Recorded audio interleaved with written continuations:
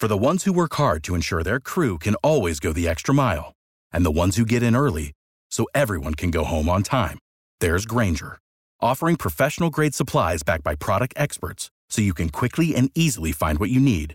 Plus, you can count on access to a committed team ready to go the extra mile for you. Call, click Grainger.com, or just stop by. Grainger, for the ones who get it done.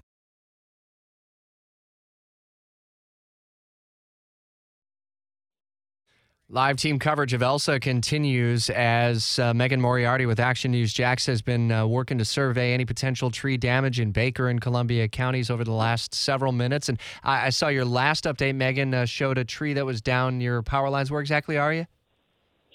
Yeah, we are in Columbia County. We are on State Road 41 near Thrasher Lane, if you're familiar with that area. Not too far from downtown Lake City area.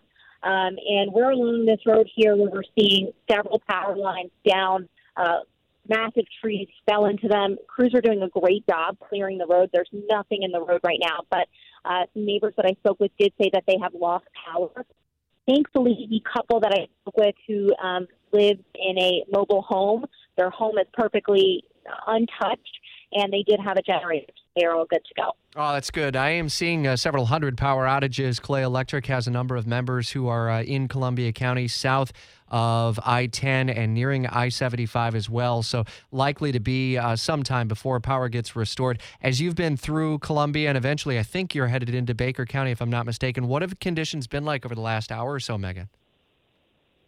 So we started out in Alachua early in the morning where we're seeing heavy rain, and we moved into Columbia. We were in Lake City for a while where we kind of just saw those bands of rain from Alachua just come right on into the Lake City area. Heavy rain. And now we're actually kind of on this dirt road that has essentially turned into mud. So just very and from what I understand in that area, 41 area that I just mentioned, it is believed that a tornado kind of blew through that area, and that was some of the impacts of that, those trees falling down.